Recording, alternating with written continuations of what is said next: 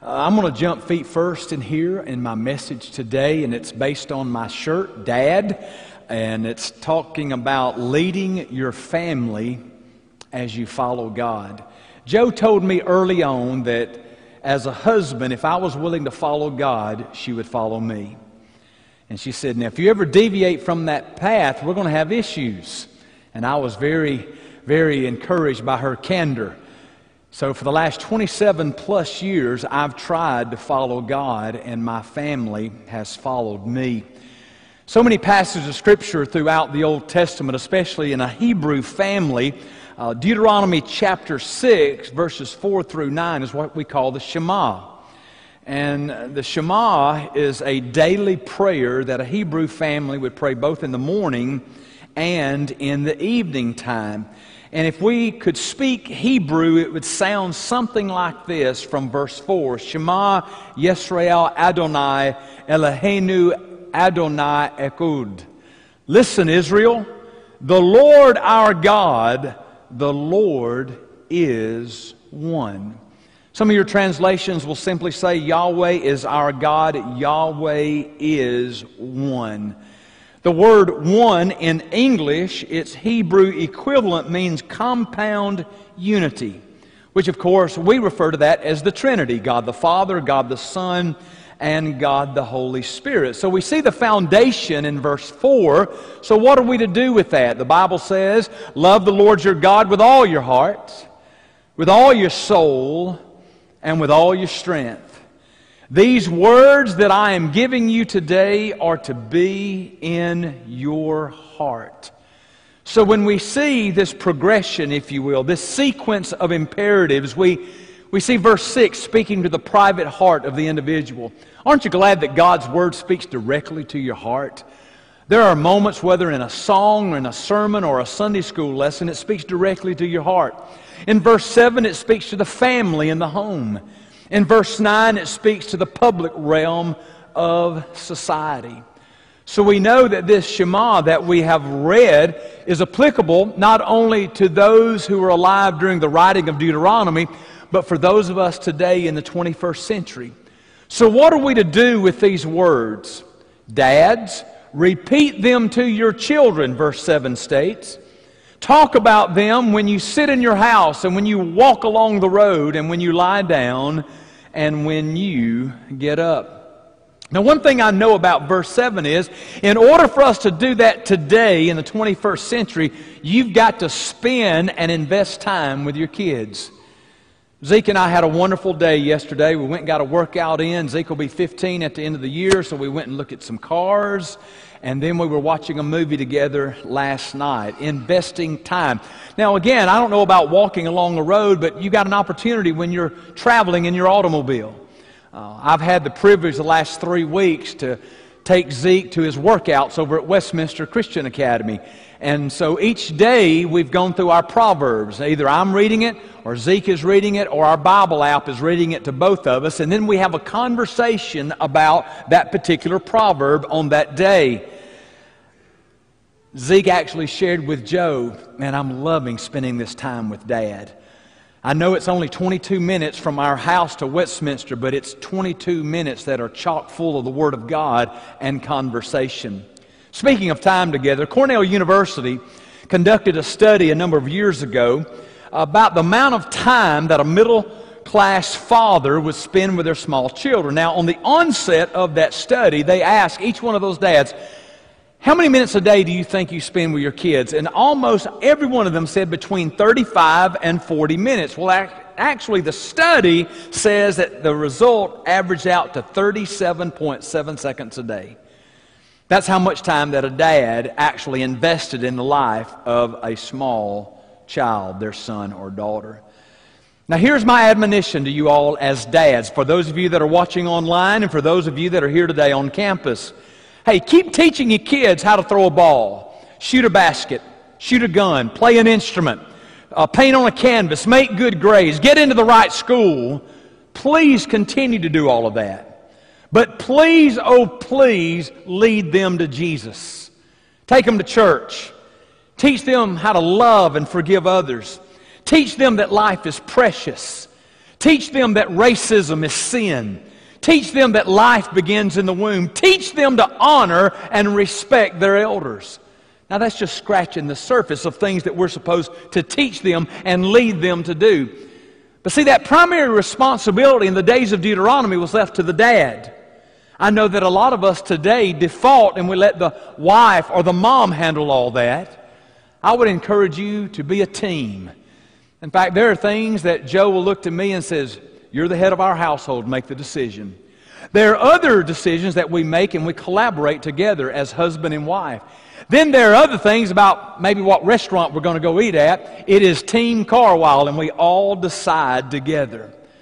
So how did they take all of this combination of things in the days of Deuteronomy and they would remember it? Well, it says in verse 8 and 9, "Bind them as a sign on your hand, and let them be a symbol on your forehead, and write them on the doorpost of your house and on your gates." So what I've shared so far helps us to understand that dads have a great responsibility. It's a pretty big job. The Bible is filled with dads. Some of them were good, some of them were not so good, some of them were simply indifferent. But I stand before you today on this Father's Day, 2020. Our influence in the home is unparalleled.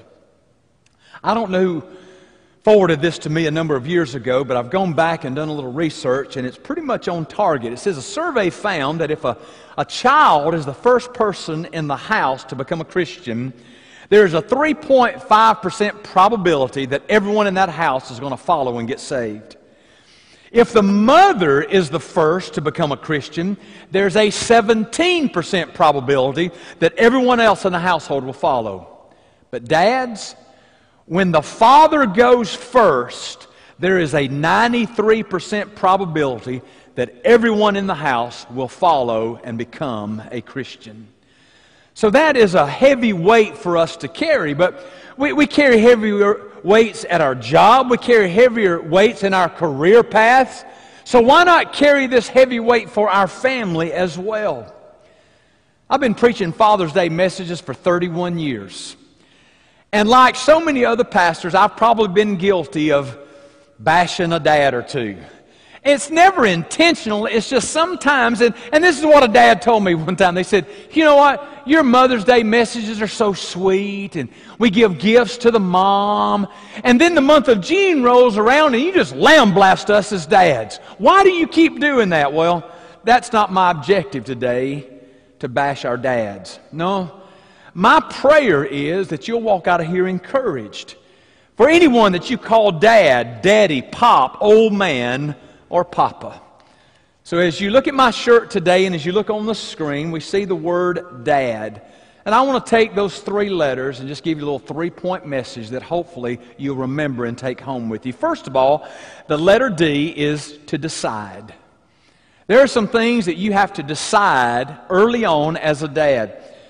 When I was getting close to graduating high school at West Limestone, I had some plans, I had some dreams that I wanted to accomplish once I got into college.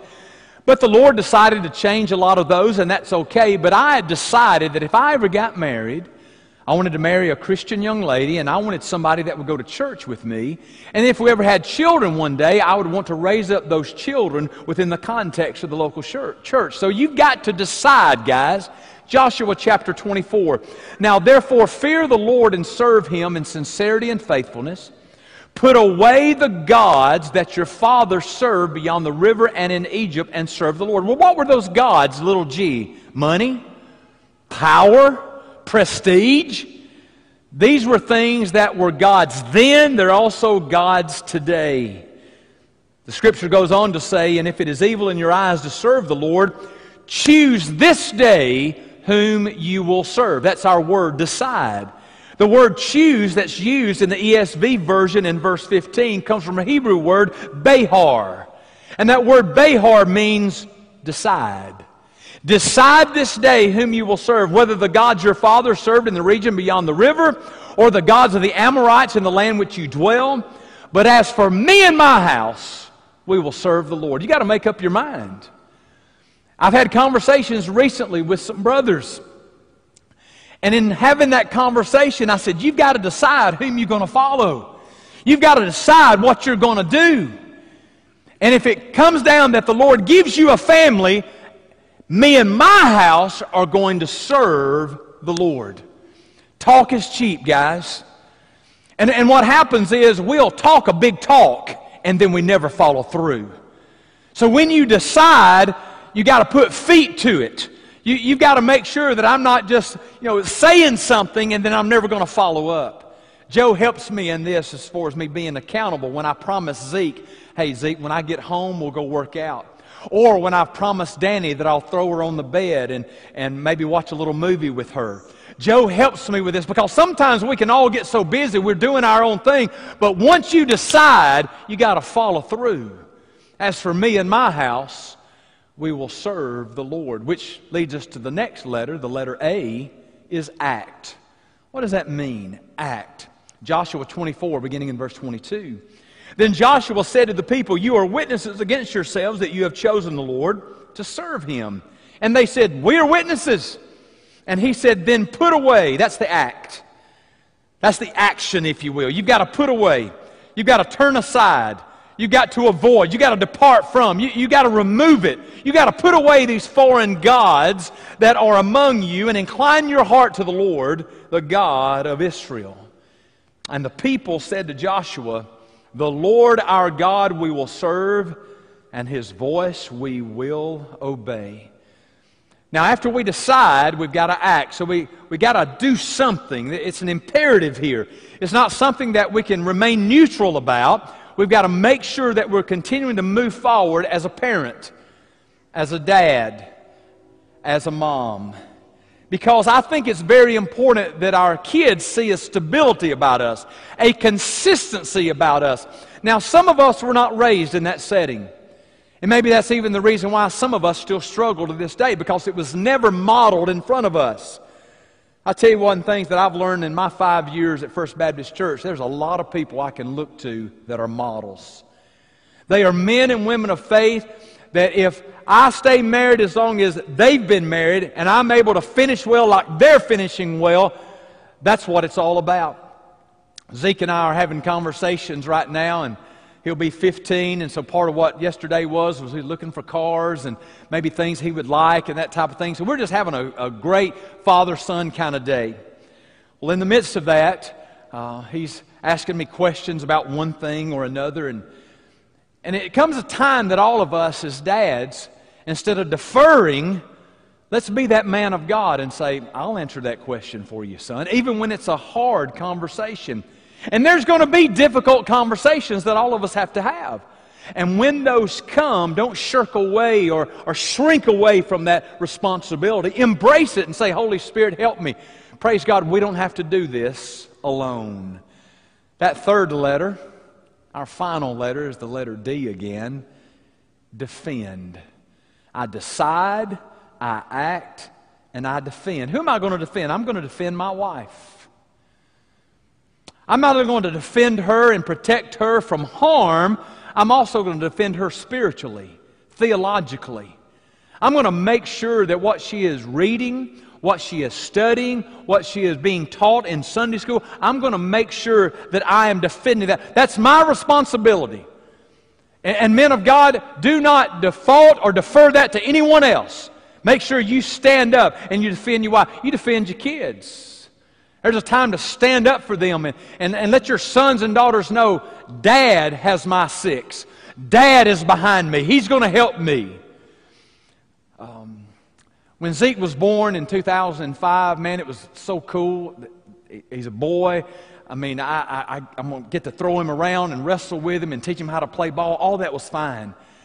But almost 6 years ago when the Lord gave us that little girl, man, I'll go to prison for her. I'll do whatever is necessary to defend my little girl. And over the years, and just the last few years, that love, and yes, I'm wrapped, and I'm okay with that. But I will tell you, you hurt my little girl, I'll hurt you. And when I go to prison, I'll start a prison ministry, amen? And I'll do it gladly and joyfully. But I think sometimes we neuter our men and say, no, just be passive and just sit back. No, we're to be defenders of our wives, of our children. Protect them with your life, that you're willing to lay down your life for theirs, just like the Lord Jesus laid His life down for us. Look at Joshua 23. The Bible says Joshua summoned all of Israel, its elders and heads, its judges and officers, and said to them, I'm now old and well advanced in years. So we're coming to the end of Joshua's life. It says, and you have seen all that the Lord your God has done to the nations for your sake, meaning all these nations that came against Israel have been defeated. For it is the Lord your God who has fought for you. So men of God, dads, you don't have to do this alone. You don't have to fight for your family alone. Verse 6. Therefore be very strong to keep and do all that is written in the book of the law of Moses, turning aside from neither to the right hand nor to the left. I'm not talking about getting into the gym and working out with weights. I'm talking about being very strong theologically, very strong religiously, very strong emotionally. That our children ought to be able to say, Dad has got his act together. So be strong to keep and do all that is written in the Word of God, turning aside from it neither to the right nor to the left. Our sons and daughters need to see a consistency about us. And listen, I know life happens to us sometimes, but let me remind you of Colossians 3 and 2. Set your affection on things that are above, not on things on the earth. Because if you're focused on the things that's going on during the pandemic, if you're focused on all this other stuff, you're going to be inconsistent in how you live your life. But boy, when we keep our eyes focused on Jesus, look at verses 9, 10, and 11. For the Lord has driven out before you great and strong nations, and as for you, no man has been able to stand before you to this day. One man of you will put to flight 1,000, since it is the Lord your God who fights for you, just as He promised you. Be very careful, therefore, to love the Lord your God. If you get nothing else from this 22 or 23-minute message today, love the Lord your God. To make sure that you as the dad, you as the husband, are setting the tone in your family as it comes to the things that matter most of all. Well, I believe the Bible, Joel. Well, notice this quote by Ed Cole. The only scripture you believe is the one you obey. We got a lot of hearers of the Word, but we don't have a whole lot of doers. And it's not just enough to say, well, I've got a lot of Scripture memorized. Well, are you being obedient to that Scripture? That's the key. Are you being the kind of husband you're supposed to be? Are you being the kind of dad you're supposed to be? Are you being the kind of son you're supposed to be? Oh yeah, the only Scripture you believe is the one you obey. So men of God, hear me out. 1 Corinthians 16:13. Be watchful, stand firm in the faith, act like men, and be strong. Act like men. I love that text. Because we got a lot of males today that don't act like men. They're not stepping up. They're not being who God has ordained them to be.